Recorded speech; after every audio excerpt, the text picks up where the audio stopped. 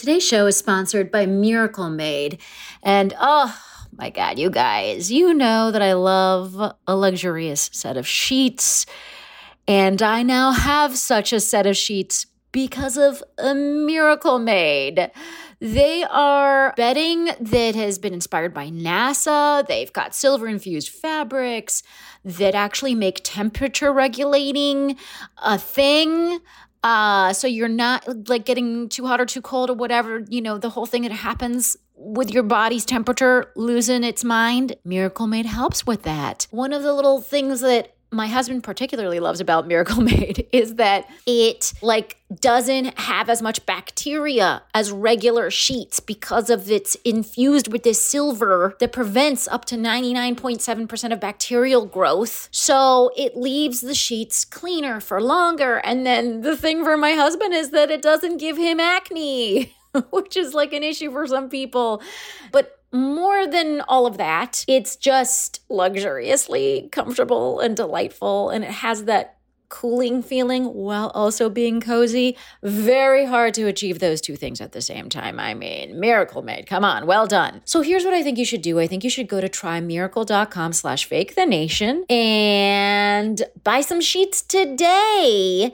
And if you order today, you can save 40% off. Use the promo code FAKETHENATION at the checkout, and you'll get 3 free towels and save an extra 20%. So there's just a lot of savings here, folks. Order today. You'll get 40% off. Use the promo code FAKETHENATION. Go to trymiracle.com/FakeTheNation.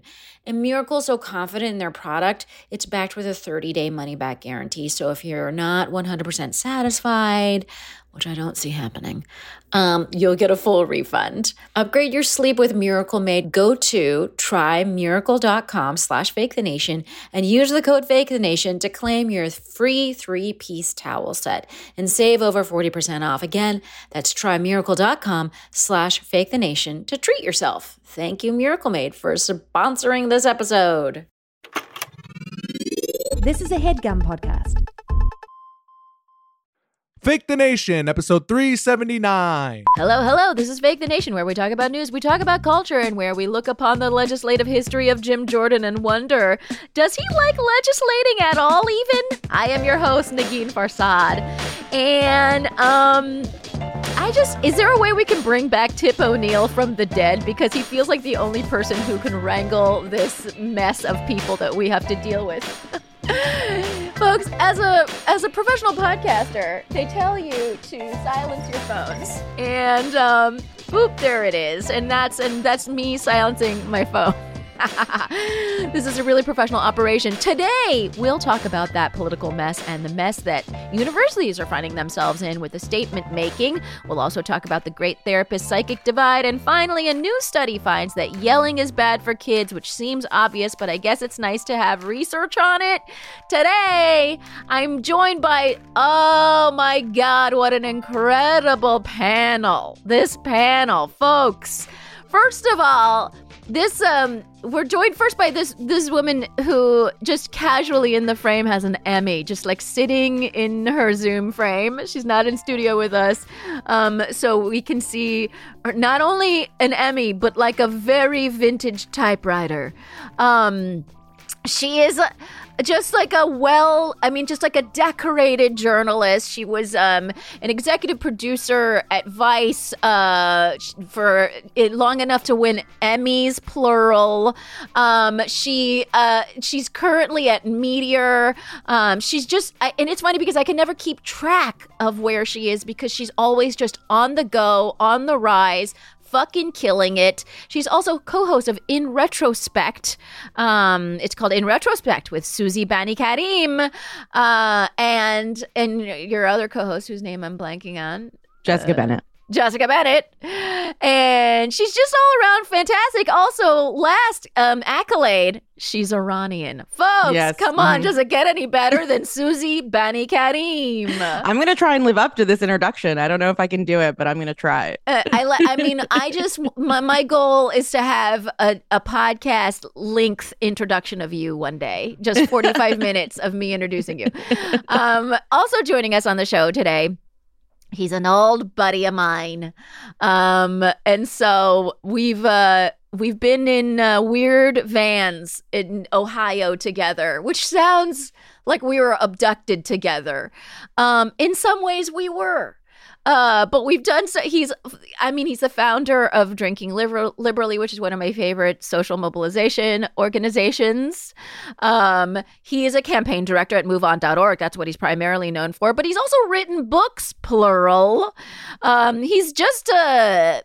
He's also a former improviser. But are you ever not an improviser? I think you're always just an improviser in life. Life is one improv game. As no one said. And he's just really smart, really funny, and knows everything about politics. It is the one and only Justin Krebs. Yes, and I'm happy to be here today. So happy to be here with both of you as the non-Iranian, non-award-winning member of this panel. Wait, didn't you? I feel like you won an award, a citation from the city or something. Citations and awards, so different. Once you arranged that I won a citation from the city of New York. Do you remember that? Anyways, do you not remember this? What did you get the citation for? For being a great humanitarian. That's amazing. It's amazing. An exceptional Iranian. I'm like a midwife to other people's citations. Yeah. No, that's exactly what you are. And folks, before we get into the show, I just want to remind people that they can go to patreon.com/Negin Farsad to support this show. The show that casually brings together people like Susie, Banikarim, and Justin Krebs, and all these wonderful voices that we have on the show every week. This is our 379th episode. And right now, you might be enjoying this episode of Fake the Nation. You might also be enjoying a recap episode of The Golden Bachelor, which drops on Friday. So you're getting two for one. So go to patreon.com/Negin Farsad and you can subscribe to the show and support the show, and make sure that the show keeps on living to more episodes. And also, I was formerly sick. I kind of had laryngitis or whatever, so that's why my voice sounds like a little messed up. All right, here we go. Let us get into it with topic number 1.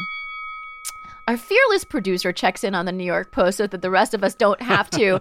And this week he found a gem. There is a piece that is making the claim that more and more New Yorkers are opting for psychics instead of therapists. And New York sets a lot of trends, so this might be happening in your hometown soon enough. My question to both of you is, does this sound true? Have you heard of this? Is this a trend you've recognized in your among your own people? Are they going for psychics instead of therapists? I mean, okay, this is a classic New York Post reporting exercise because they found a total of one person who has done this. They're like, one person has switched from therapy to a psychic, and so it's a trend. So that part is classic in and of itself, because I don't believe that this is like sweeping the nation. But also, even the psychics in this article are like, this is not a good idea. And also, I just want to point out the third thing about this that's just classic is they're also like, most psychics are scammers. So even the psychics are not selling this concept. So, I mean, if you don't want to go to therapy, don't go to therapy. And I've been to a psychic, no shade. Like, you know, we're Iranian. We believe in mysticism. Oh, for sure. Yeah, I believe the universe, has messages for us. But you know, it's not a replacement for therapy. I think we can all agree. In terms of whether it was true or not, I immediately went to my psychic to ask, and she said, no, it's not true. No, I was struck, similar to what you just pointed out about the article. It seemed like most of the psychics interviewed were also white women. It was like a very particular demographic of psychic. And I don't know if it represented all psychics in New York. I don't know if it represented the people who were going to psychics, but I was struck that there was not a lot of diversity among the psychicness, given how many different cultures, as you just pointed out, would have spirituality, would believe in celestial forces, something greater than we see every day. But no, I have not heard of anybody who has quit therapy to go to a psychic. And in fact, since the pandemic, I've only heard of more and more people going to therapy, individual therapy, couples therapy, family therapy, children's therapy, parenting therapy, dog therapy, cat therapy, every sort of therapy that's out. I'm sure there's real estate therapy. We're in New York. And I would love to see more psychics getting into this realm, but I have not actually experienced that in my own life yet. You know, I would say the one thing that I have experienced in my own life is, I mean, again, like, I'm an Iranian, so yes, do I know people that are like, let's read your Turkish coffee grounds? Absolutely. You know what I mean? Oh, yeah. Tarot cards, like other forms of mediums, whatever. Yes, that happens. Also, I'm a comedian, so double whammy. Comedians love that shit. I would say the thing that I find that people are looking more and more for are people that will tell them something directly. And therapists can't do that, right? Therapists have to like help you, shepherd you into your own realization about something. And that can be frustrating and it could take a really long time. And you just want to say to your therapist, like, fucking tell me the thing. Tell it. I know you know the thing. Tell me what it is. And so I think that is something that people may, if in fact this reporting based on a sample set of 1 is true, then I think what people are like yearning for is just declarative, definitive statements about their lives from the point of view of another person, which I think also is something that I get out of like brunch. Yeah, that's true. That's true. I mean, I think the other thing is, as someone who has gone to therapy for a very long time, I've kind of worn my therapist down now. So she does tell me what she thinks. Like, it took a long time, but just like, you know, if you just keep at it, eventually they just, you know, they break down and they start giving you advice. You just have to stick to it, you know? Yeah. I mean, I also think, well, the other interesting thing about this trend to me is that therapy seems to be a lot about like, well, unless it's like cognitive behavioral therapy, which I guess is like a different approach, but more traditional therapy, and even in CBT, they like ask you about your past. And so I wonder if people are like, in this, I'm gonna just make some sweeping, crazy analyses right now. In this post-pandemic world, first of all, fucking shoot me in the face already. I hate starting sentences that way. But in this post-pandemic world, people are like, don't want to look to the past. They want to look to the future. You know what I mean? I feel like there's this thing of like that therapy is just like, what happened in your childhood? In the same way that like I can't handle watching like a TV show or something that's set in the pandemic. I don't want to remember those times. I don't want to think about it. It's over for me. Like, not that I understand it. It's not over. Don't at me. But like, but that era of it is over. And it's like, I don't want to like stew in all those things anymore. I don't necessarily want to stew in my childhood or whatever. Like, I get that people kind of want a forward thinking future attitude, which ridiculously a psychic may provide, which is so stupid. As I say this, I feel stupid. But anyways, Justin. But psychics have the room to be optimistic. So I think what you're saying is that one of the reasons we might also like fantasy novels for those of us who do, or the expanded various cinematic universes, which some of us might, is because we want something beyond our reality. Our reality, if you read the news, it can be kind of depressing, can be frustrating, can be scary, can be sad, it can feel outside of our control.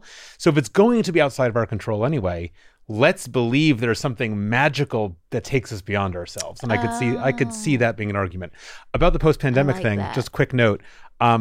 We have a definite divide in my household. I wanted TV shows that took place in 2021, 2022 to show people in masks. And my wife absolutely did not. She was like, we see masks in our real life. I don't want to see them on TV. Wait, you wanted to see that? I wanted TV shows. So This Is Us, when it came back after the pandemic break, they had the some first mask episode, they had stuff. one mask for like 10 seconds. And I actually thought there was more plots to engage. So that counters the argument I was just making. Maybe that means I'm on the therapy side and not the psychic side, which actually isn't how our family would play out. So confusing. Also, I mean, honestly, you're the first person I've ever met that wants to see more masks in TV shows. I thought you were going to say you're the first 45-year-old dude referencing This Is Us. But we know that's not true. We know that we all reference This Is Us. I had a This Is Us finale party. Oh my God. I mean, I watched This Is Us, but that is next level. Well, no. And by finale party, I mean 2 friends came over. Okay, that's more normal. And I believe that one of them was a 45-year-old dude. There you go. I feel seen. Yeah. So we're ridiculous. Anyways, okay, folks, what do you think? Are you going to a psychic? Which again, I have literally gone to a psychic. Oh, yeah. So like this is in no way a judgment. Also, at what Susie said at the top, this article was chock full of psychics saying, be careful of psychics. So please be careful of psychics. It sounds don't like those give them a lot of psychics money. really, really knew. They had a psychic premonition to beware other psychics. All right, folks, let's take a quick break so we can learn about our sponsor. And then when we come back, we'll continue our chatter. Today's show is sponsored by Prose. This is kind of, I feel like, I'm on some sort of Lord of the Rings journey trying to figure out skincare.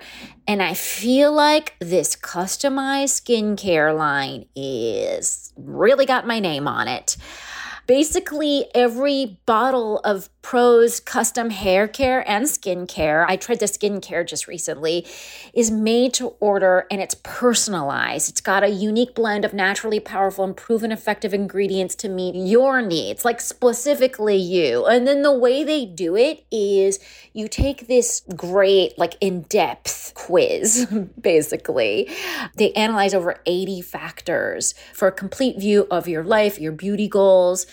Like I have oily skin that's also dry, which is just a fun little conundrum. I live in New York City. Like we've got these 4 seasons. My face gets weird during seasonal shifts. All of these things I got to kind of talk about in answering the questions. The other fun thing was they asked us at the end, like, do you like a creamy type of moisturizer or like a less creamy kind? And I was kind of like, I think like less creamy. And they were like, that's fine. Like you can do that, but we think for your skin type, creamier is better. And I never knew that. So I love that there's so much kind of personal information that goes into creating this.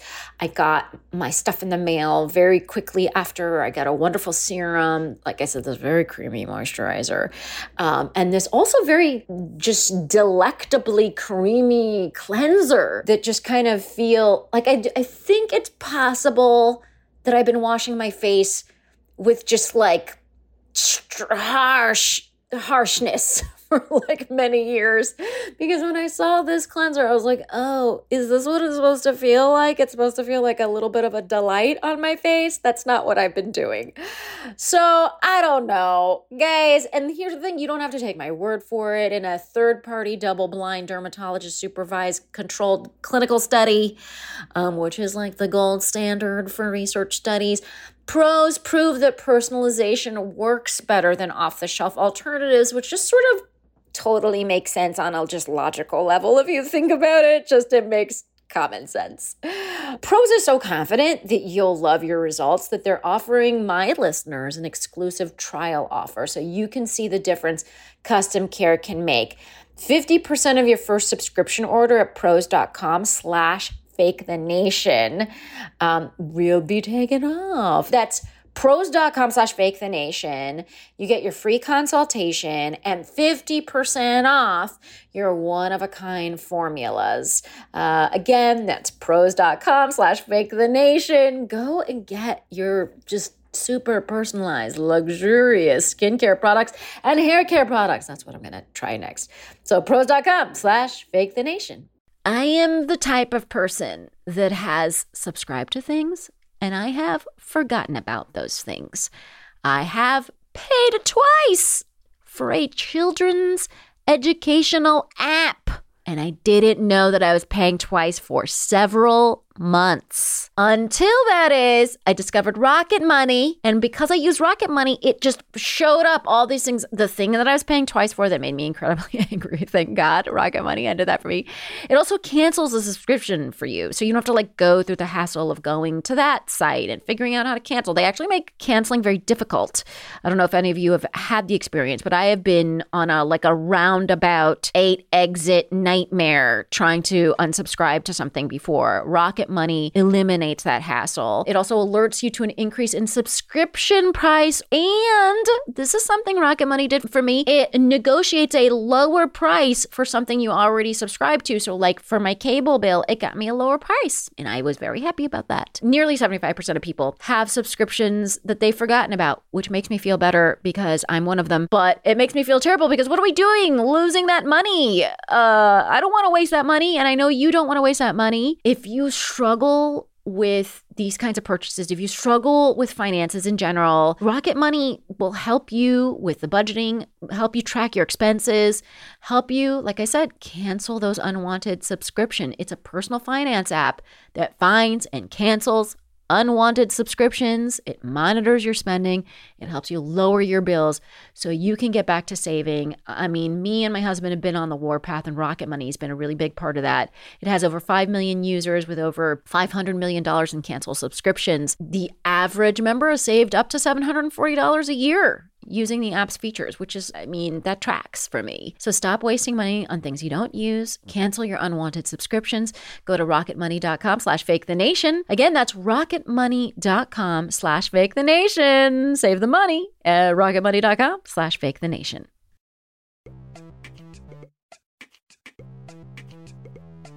And we are back, and we're ready with topic number 2. Okay, so at the time of this taping, it is Wednesday, early afternoon. Jim Jordan is in the process. I guess you just looked it up. He lost the first round of votes, right? Is losing. He is losing. Well, it's his second round, right? He had a round yesterday, so yeah. Right. Sorry. Yes. It's honestly, it's confusing. It's his second round because Scalise didn't even go through a round. Is that right? He went through one round. But then was like, I'm not. No, I think they did this is confusing. But and then there was another guy that got in there because he was like, this is gross, and then he just wanted to mess it up a little. Point is, it's confusing. There's 2 rounds. Jim Jordan has not won so far. But let's talk quickly about who he is and how he might have done it. I should note that he is a right-wing pro-insurrectionist. Yeah. And in the interest of not being all negative, I should also note that he does speak so he's an insurrectionist, but he strings together some nice sentences. I don't even know where is this going. No, because I don't I don't want to just I don't know. I'm trying to be nice. Anyways, I heard an interview with him and I disliked almost everything he said, but I didn't think he I did appreciate his conviction. It feels like he believes his things, which but I think the things that he believes are uncool. Okay, so I also should note that he doesn't have a huge legislative track record. Kind of no real legislative track record is, I think, a fair way of saying that. And then also, I don't think he's passed a single piece of legislation. Yes, right. That's right. That's right. That is right. I don't know why I'm being so sensitive to Jim Jordan's feelings. Do you think he would be this sensitive to my feelings? 100% no. But also, in your defense, I don't think the GOP likes Jim Jordan. I don't think only you are struggling to find something nice to say about Jim Jordan. They all hate him, which is why. That's right. I don't know why. I don't know, because I'm he has probably a family who loves him. Okay, so anyways, his main accomplishments are actually derailing legislation, which which makes me feel like he's in the wrong job, just to begin with. But what do you think about this process? It has been confusing. Scalise has sort of withdrawn his name because he's just even though he's sort of favored, let's call it a moderate, Jim Jordan ended up sort of barreling through bullying tactics. Sean Hannity was involved. People were bullied publicly. I don't know. So I don't know. What do you guys make of this process, and what do you think is happening?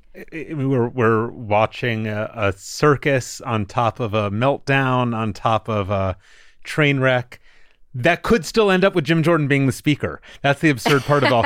Everything about this is messy. From the fact that Scalise gets more votes in their caucus, and that somehow leads to Jim Jordan's bullying, making him the next wild. likely speaker.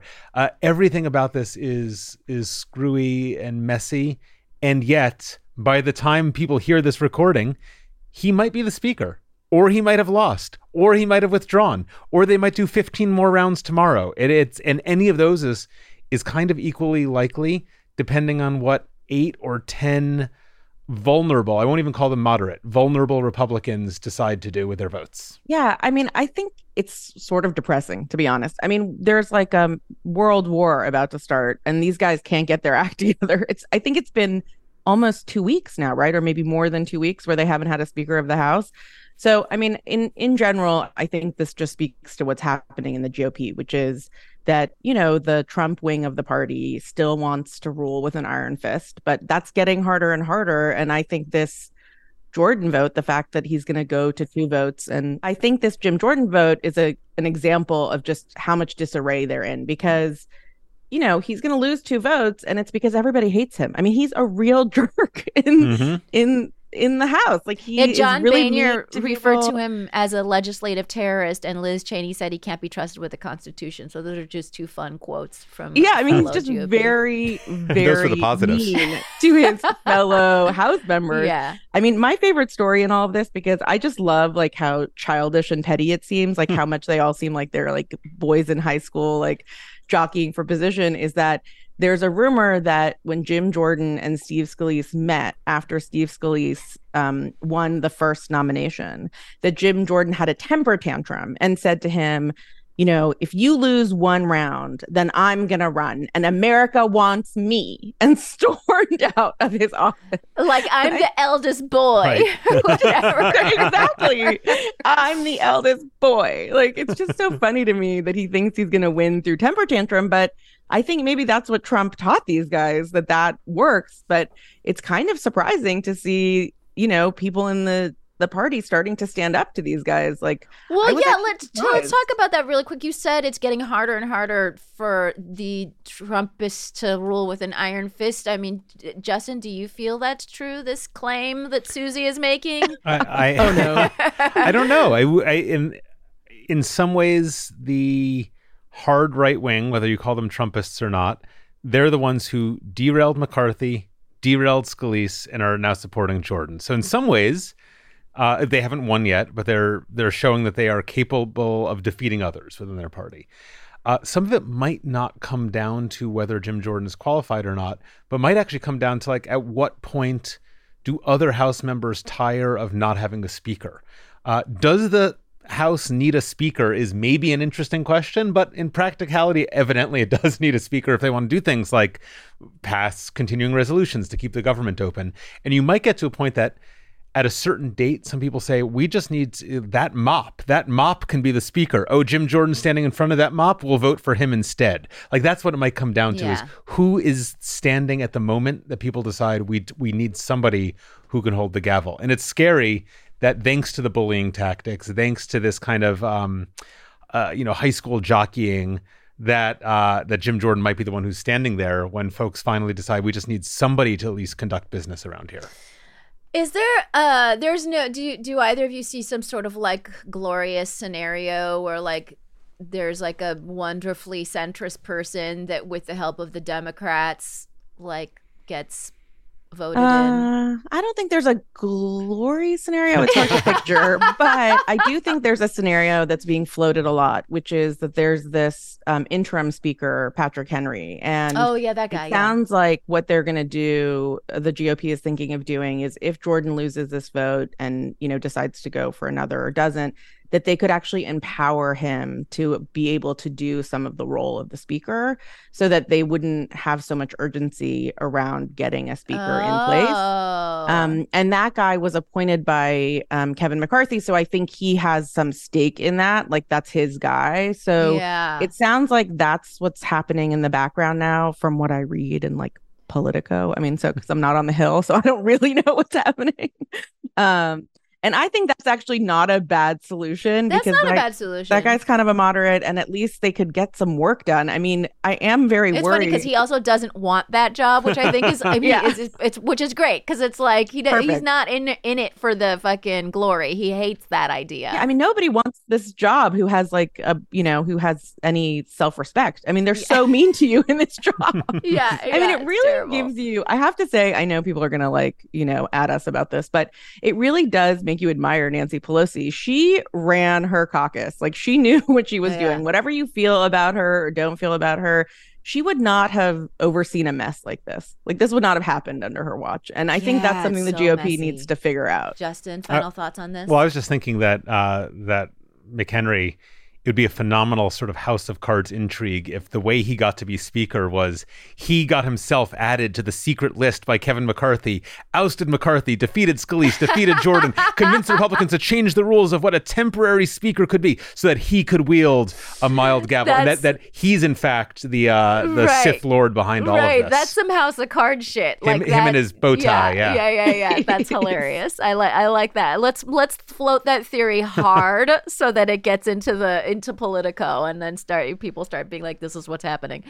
Okay, let's move on to another aspect of politics, which is the war is obviously still going on. The atrocities are still happening. It's really depressing. But I wanted to talk about one angle of it, which is that universities have had an interesting time with the discussion around the war in the Middle East. One student group in Harvard blamed Israel for the violence. Lawrence Summers, a former university president, also Treasury Secretary, condemned the Harvard's administration for not speaking up and making a statement. That's one example. Columbia University closed its campus to the public last Thursday because two student protests planned, on the same day. It happened also after an Israeli student was allegedly assaulted with a stick. Posed security risks, so they closed off campus. There have been clashes at Indiana University, at UNC Chapel Hill. The list goes on. It's a mess out there. And my question for the two of you is, what is a university to do? I mean, there's this question of people like Lawrence Summers being like, there should be a definitive statement. Harvard needs to put out a statement, What do you think is a university's role in a situation like this? So I think it's complicated, right? Because they have made statements in recent years. Like, there used to be much more of a sense that these universities would stay neutral during conflicts. But, I think a lot of universities made statements about Ukraine. They certainly made statements during Black Lives Matter. So it's shifted the conversation a little bit. And I think the other thing that has really changed, I think, in our lifetimes is the way we talk about Palestine. Like, I think, when I was in college as a Middle Eastern person, it was very clear to me that I was not really allowed to express any concern for the Palestinian people. It was very much seen as a controversial position. And that feels like it's really fundamentally shifted over the last, I'd say, 5 years. And in large part because young Jewish people have come forward and said that they see what's happening and they don't agree with it. So, I think this conflict is a little more complicated by that.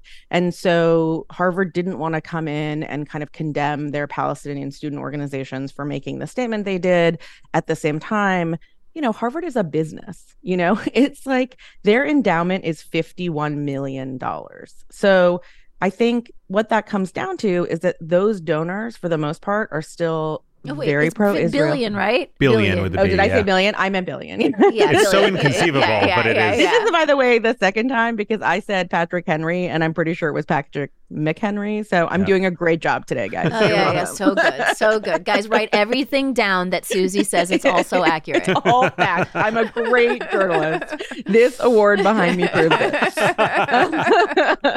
But yeah, so I mean, those billionaire donors have a strong point of view, and I think that's why the president of Harvard had to come back and make a second statement that was stronger in defense of what of Israel's position, because at the end of the day, that money is what makes the decisions at these universities. So I feel like they should do what University of Chicago has done. They just don't take political stands. And that feels right. Like, universities should be places where students get to make their own decisions and debate and argue. I don't know. I feel like that makes more sense to me, but I don't know. I mean, I know it's complicated. Yeah, I mean, Stanford came out with a policy stressing neutrality. Northwestern said that going forward, they would not take a position on geopolitics. Justin, what do you think of the statement, non-statement? Also, full disclosure, we're with a Harvard alum, so I've been getting the alum emails of statement after statement sent to the Harvard alumni community. I do find it complicated because I don't think universities should stay out of politics completely. I think there's a great track record of getting universities to be on the right side of civil rights, getting universities to be on the right side of apartheid. So when I was there was pushes for everything from the progressive student labor movement and minimum wages and living wages for employees to getting grapes out of the cafeteria as part of solidarity with grape workers who were on strike. So there are definitely places where the same way, as you point out, Harvard universities are businesses, the same way you would advocate as a consumer to push businesses to have certain practices, you want to push your universities. And I also think that probably the primary goal, to agree, is that the universities need to make their campuses places where students of disagreeing opinions can fully voice their opinions. So they shouldn't be suppressing protests or statements, and they shouldn't be doing or allowing what's happened at Harvard where students have been doxxed. Granted, Harvard did not do this, but people have been running mobile billboards with the names of students who signed certain letters to publicly shame and humiliate. And so those are wealthy bullies that are separate from the university, but that should be condemned, that kind of bullying, because this is actually a place where voices can be shared, where opinions can be shared. And I think primarily what I would ask is not just if it's just about the statements, we're not getting to a depth of it. Where a university has financial interests and they can do something with that money, then you actually should be asking them to stand on some premise, on some principle with their money. The parallel I think of is that I've been seeing debates among like the PTAs of Brooklyn, where I live, of like, should our PTA make a statement? And it's like, I don't know, before or after the advertisement about the bake sale and the fun run. It's like I do think PTAs and universities and the DOE and places need to affirm the safety and the dignity of all the people within their communities.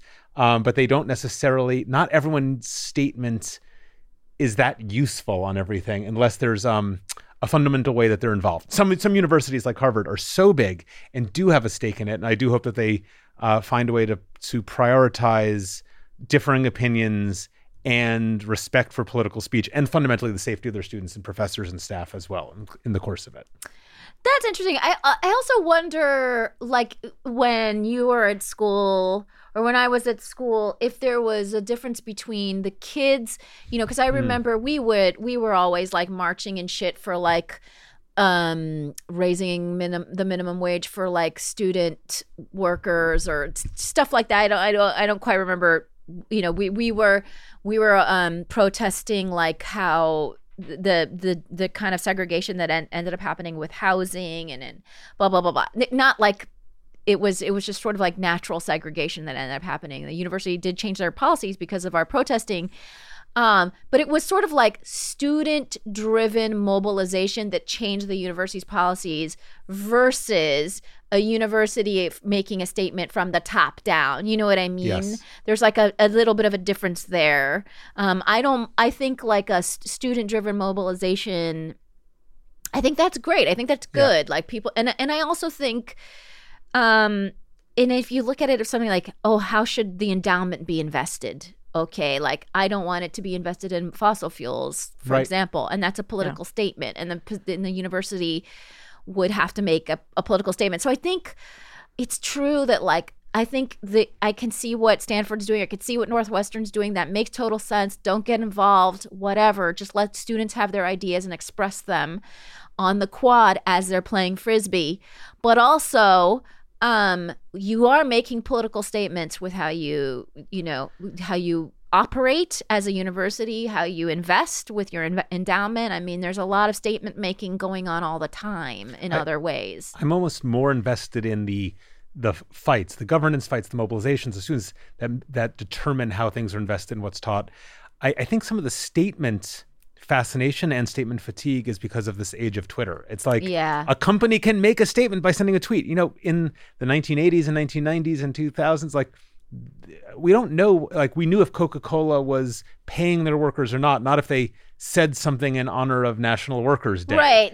We didn't know if like Crest toothpaste was on the side of Ukraine or whatever, right? Yeah. Like it and I have to say too, just in general about everybody, you know, I feel like we don't need to ourselves as individuals feel the need or any kind of pressure to have a position.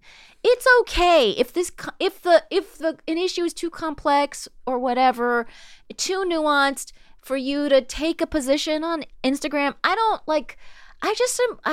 know. I yearn for the days when it was just like, oh my God, did you see this person from high school is now on Facebook? Like, let's go back to that a little bit. Like, it doesn't have to be these like just these dark, intense statements that everybody's making from like their kitchens, you know, like why Well, also, I think the thing that's been interesting that I've sort of seen is that people assumed if you didn't make a statement, you somehow were for the Hamas attack, which I think is just a very strange assumption. Like, I think we can all assume that the baseline is that you're not for like a horrible massacre of people. Yeah. You know, like, I think that's an easy assumption. Yeah. Yeah. And I think instead there's kind of this demand that everyone contribute to the noise. And I agree. I don't think that noise is useful. It's certainly not useful in a situation like this where there's a lot of complication and nuance. But, you know, I think you guys have like convinced me. I agree now. I think universities should be more involved. Why aren't they standing on the right side of history? God damn it. I've been wrong so much today. It's really so much. Guys, do not write down anything Susie says. She has no idea what she's talking about. But definitely listen to my podcast. My opinions there are in amazing. Retrospect. Subscribe. All right, folks, let me know what you think. And in the meantime, we will move on to topic number 3. So a new study finds that shouting at, denigrating, or verbally threatening children can be as damaging to their development as sexual or physical abuse. Now, this is a little bit of an obviously, but I was a little bit surprised that shouting can carry the same developmental issue, can have the same kind of developmental damage as other forms of abuse. Was that surprising to either of you? If by surprising, as a fellow parent of small children, you mean I really don't want that to be true, then yes, I was quite surprised and a little bit in denial of that. No, it obviously makes sense to me that verbal abuse is a serious matter. I kept rereading that article to assure myself, to assuage my guilt that the periodic shouting and verbal abuse are different somewhere. Which this article was not long enough to get into, but I 100% believe that that verbal abuse is terrible. Let me be on the record. Let me make my statement on that. my university does the same. But it is hard. It is hard not to sometimes shout to be heard because they're so loud and they're such bad listeners. They're so loud, and they don't want to do anything that is right in the moment. No, never. You know what I mean? And they're very hell-bent on destruction. They're little like rogue nations, and it's tough. And for what it's worth, I then recognize with some humility and shame that shouting didn't help anything. Yeah. It clearly doesn't. And yet sometimes it's just the only way to make a goddamn point.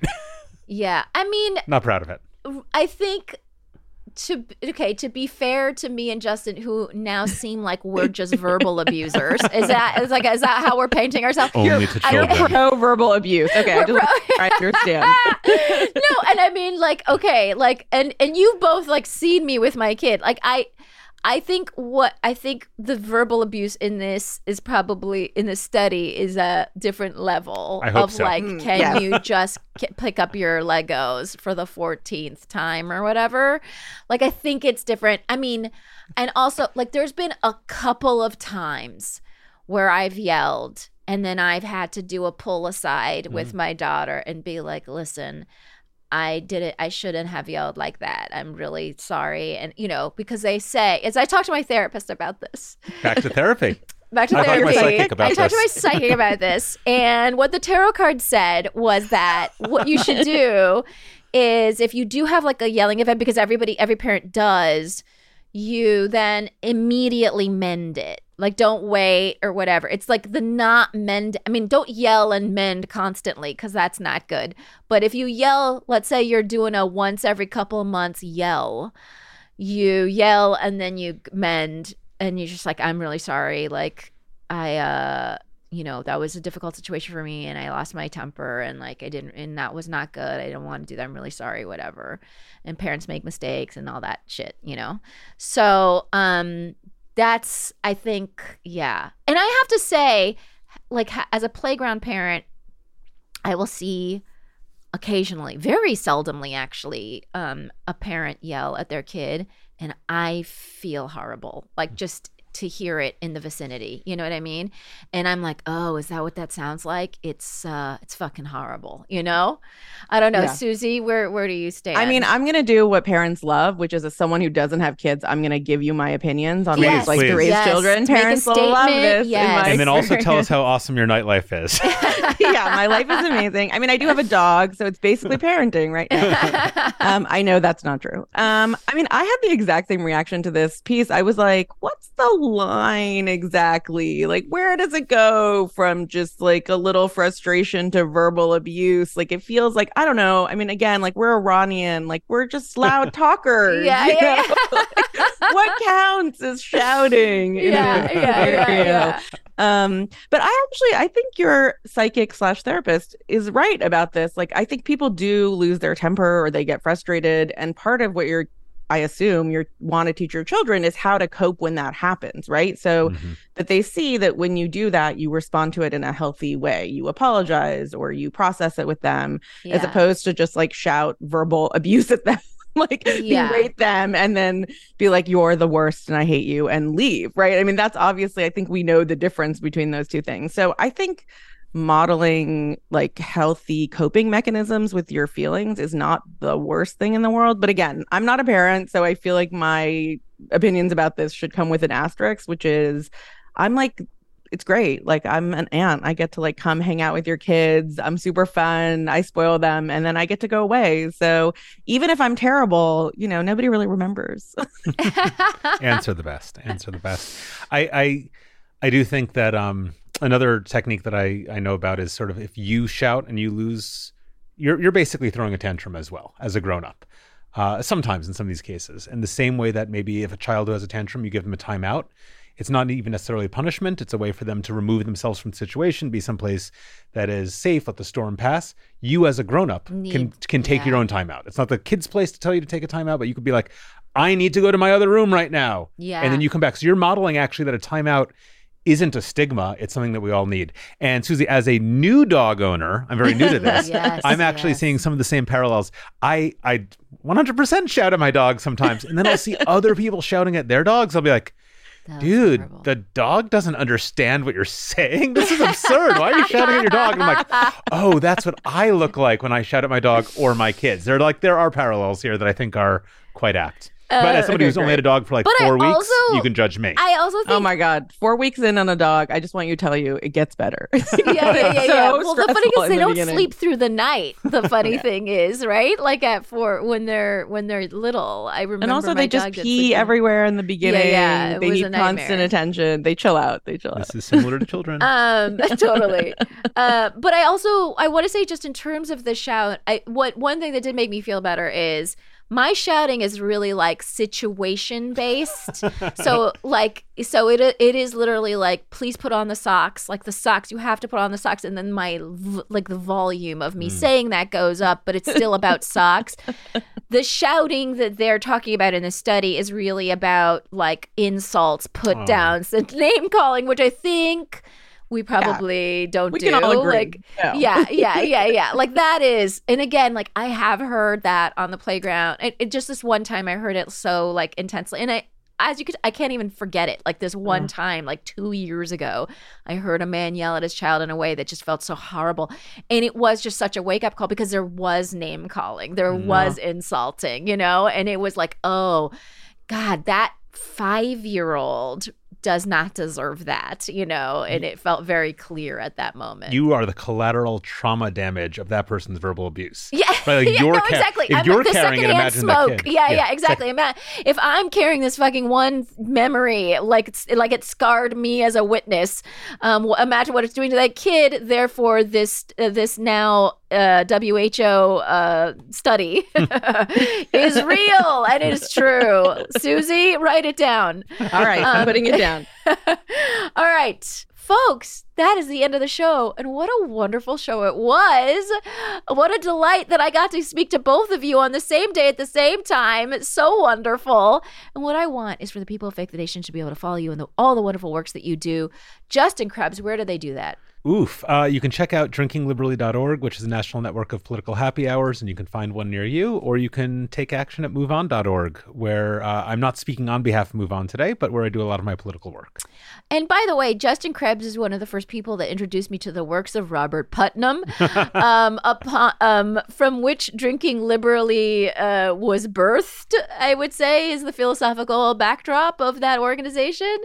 And in terms of like building social capital and making it fun, politics should be more fun, and you should be able to find people and have a drink and have a laugh and have a chat while mobilizing. And people on the show have heard me say this over and over again, but I really believe in that. So definitely look up Drinking Liberally. There might be a Drinking Liberally chapter in your town that you can join. And I've been to Drinking Liberallys around the country, and they're so fun. So join. It's just a really great way to be active and have a good time while you're doing it. Susie, where do they find you? Susie Banikarim. You can find me on Instagram at SusieBNYC, because I signed up for that account when I was like, a young baby. And also, please listen to In Retrospect with Susie Banikarim and Jessica Bennett. You can find us wherever you listen to podcasts. And if you don't want to listen, but you just want to give it a 5-star rating, we will not object to that. We will not be mad at that. But please do listen. It would mean a lot to us. We just started, so there's just a few episodes out. It's not a big commitment, guys. It's fun. Oh my gosh. And I happen to, I don't know her personally, but I know the work of Jessica Bennett, these two women together, this podcast. It is definitely a must subscribe. So don't forget, In Retrospect, subscribe, enjoy, rate, review, do all the things. Let's make sure this podcast gets a nice, healthy audience. All right. And you know where to find me and all the things that I do. This weekend I'll be at the Kennedy Center. And then I also have dates in Philadelphia. I'm going to be at the Reston Community Center doing my full hour. So if you're in Virginia, anywhere in Virginia, I think it's just like maybe a 4 or 5 hour drive from the furthest point of Virginia. Come to Reston and see me do my full hour. And otherwise, I want to thank all the people that make our show a possibility. That's our wonderful producer, Andrew McGuire. Thanks to Gabi Alter for our theme music. Thanks to everyone at HeadGum for making the show a possibility. If you have any ideas, questions, concerns, you can email us at fakethenation.podcast@gmail.com. And you can hear The Golden Bachelor on Friday, Golden Bachelor recaps. Oh my God, he's a silver fox and he's looking for love. It's such a fun and ridiculous show. So join us on Friday for that. And otherwise, we will be in your earballs on Friday.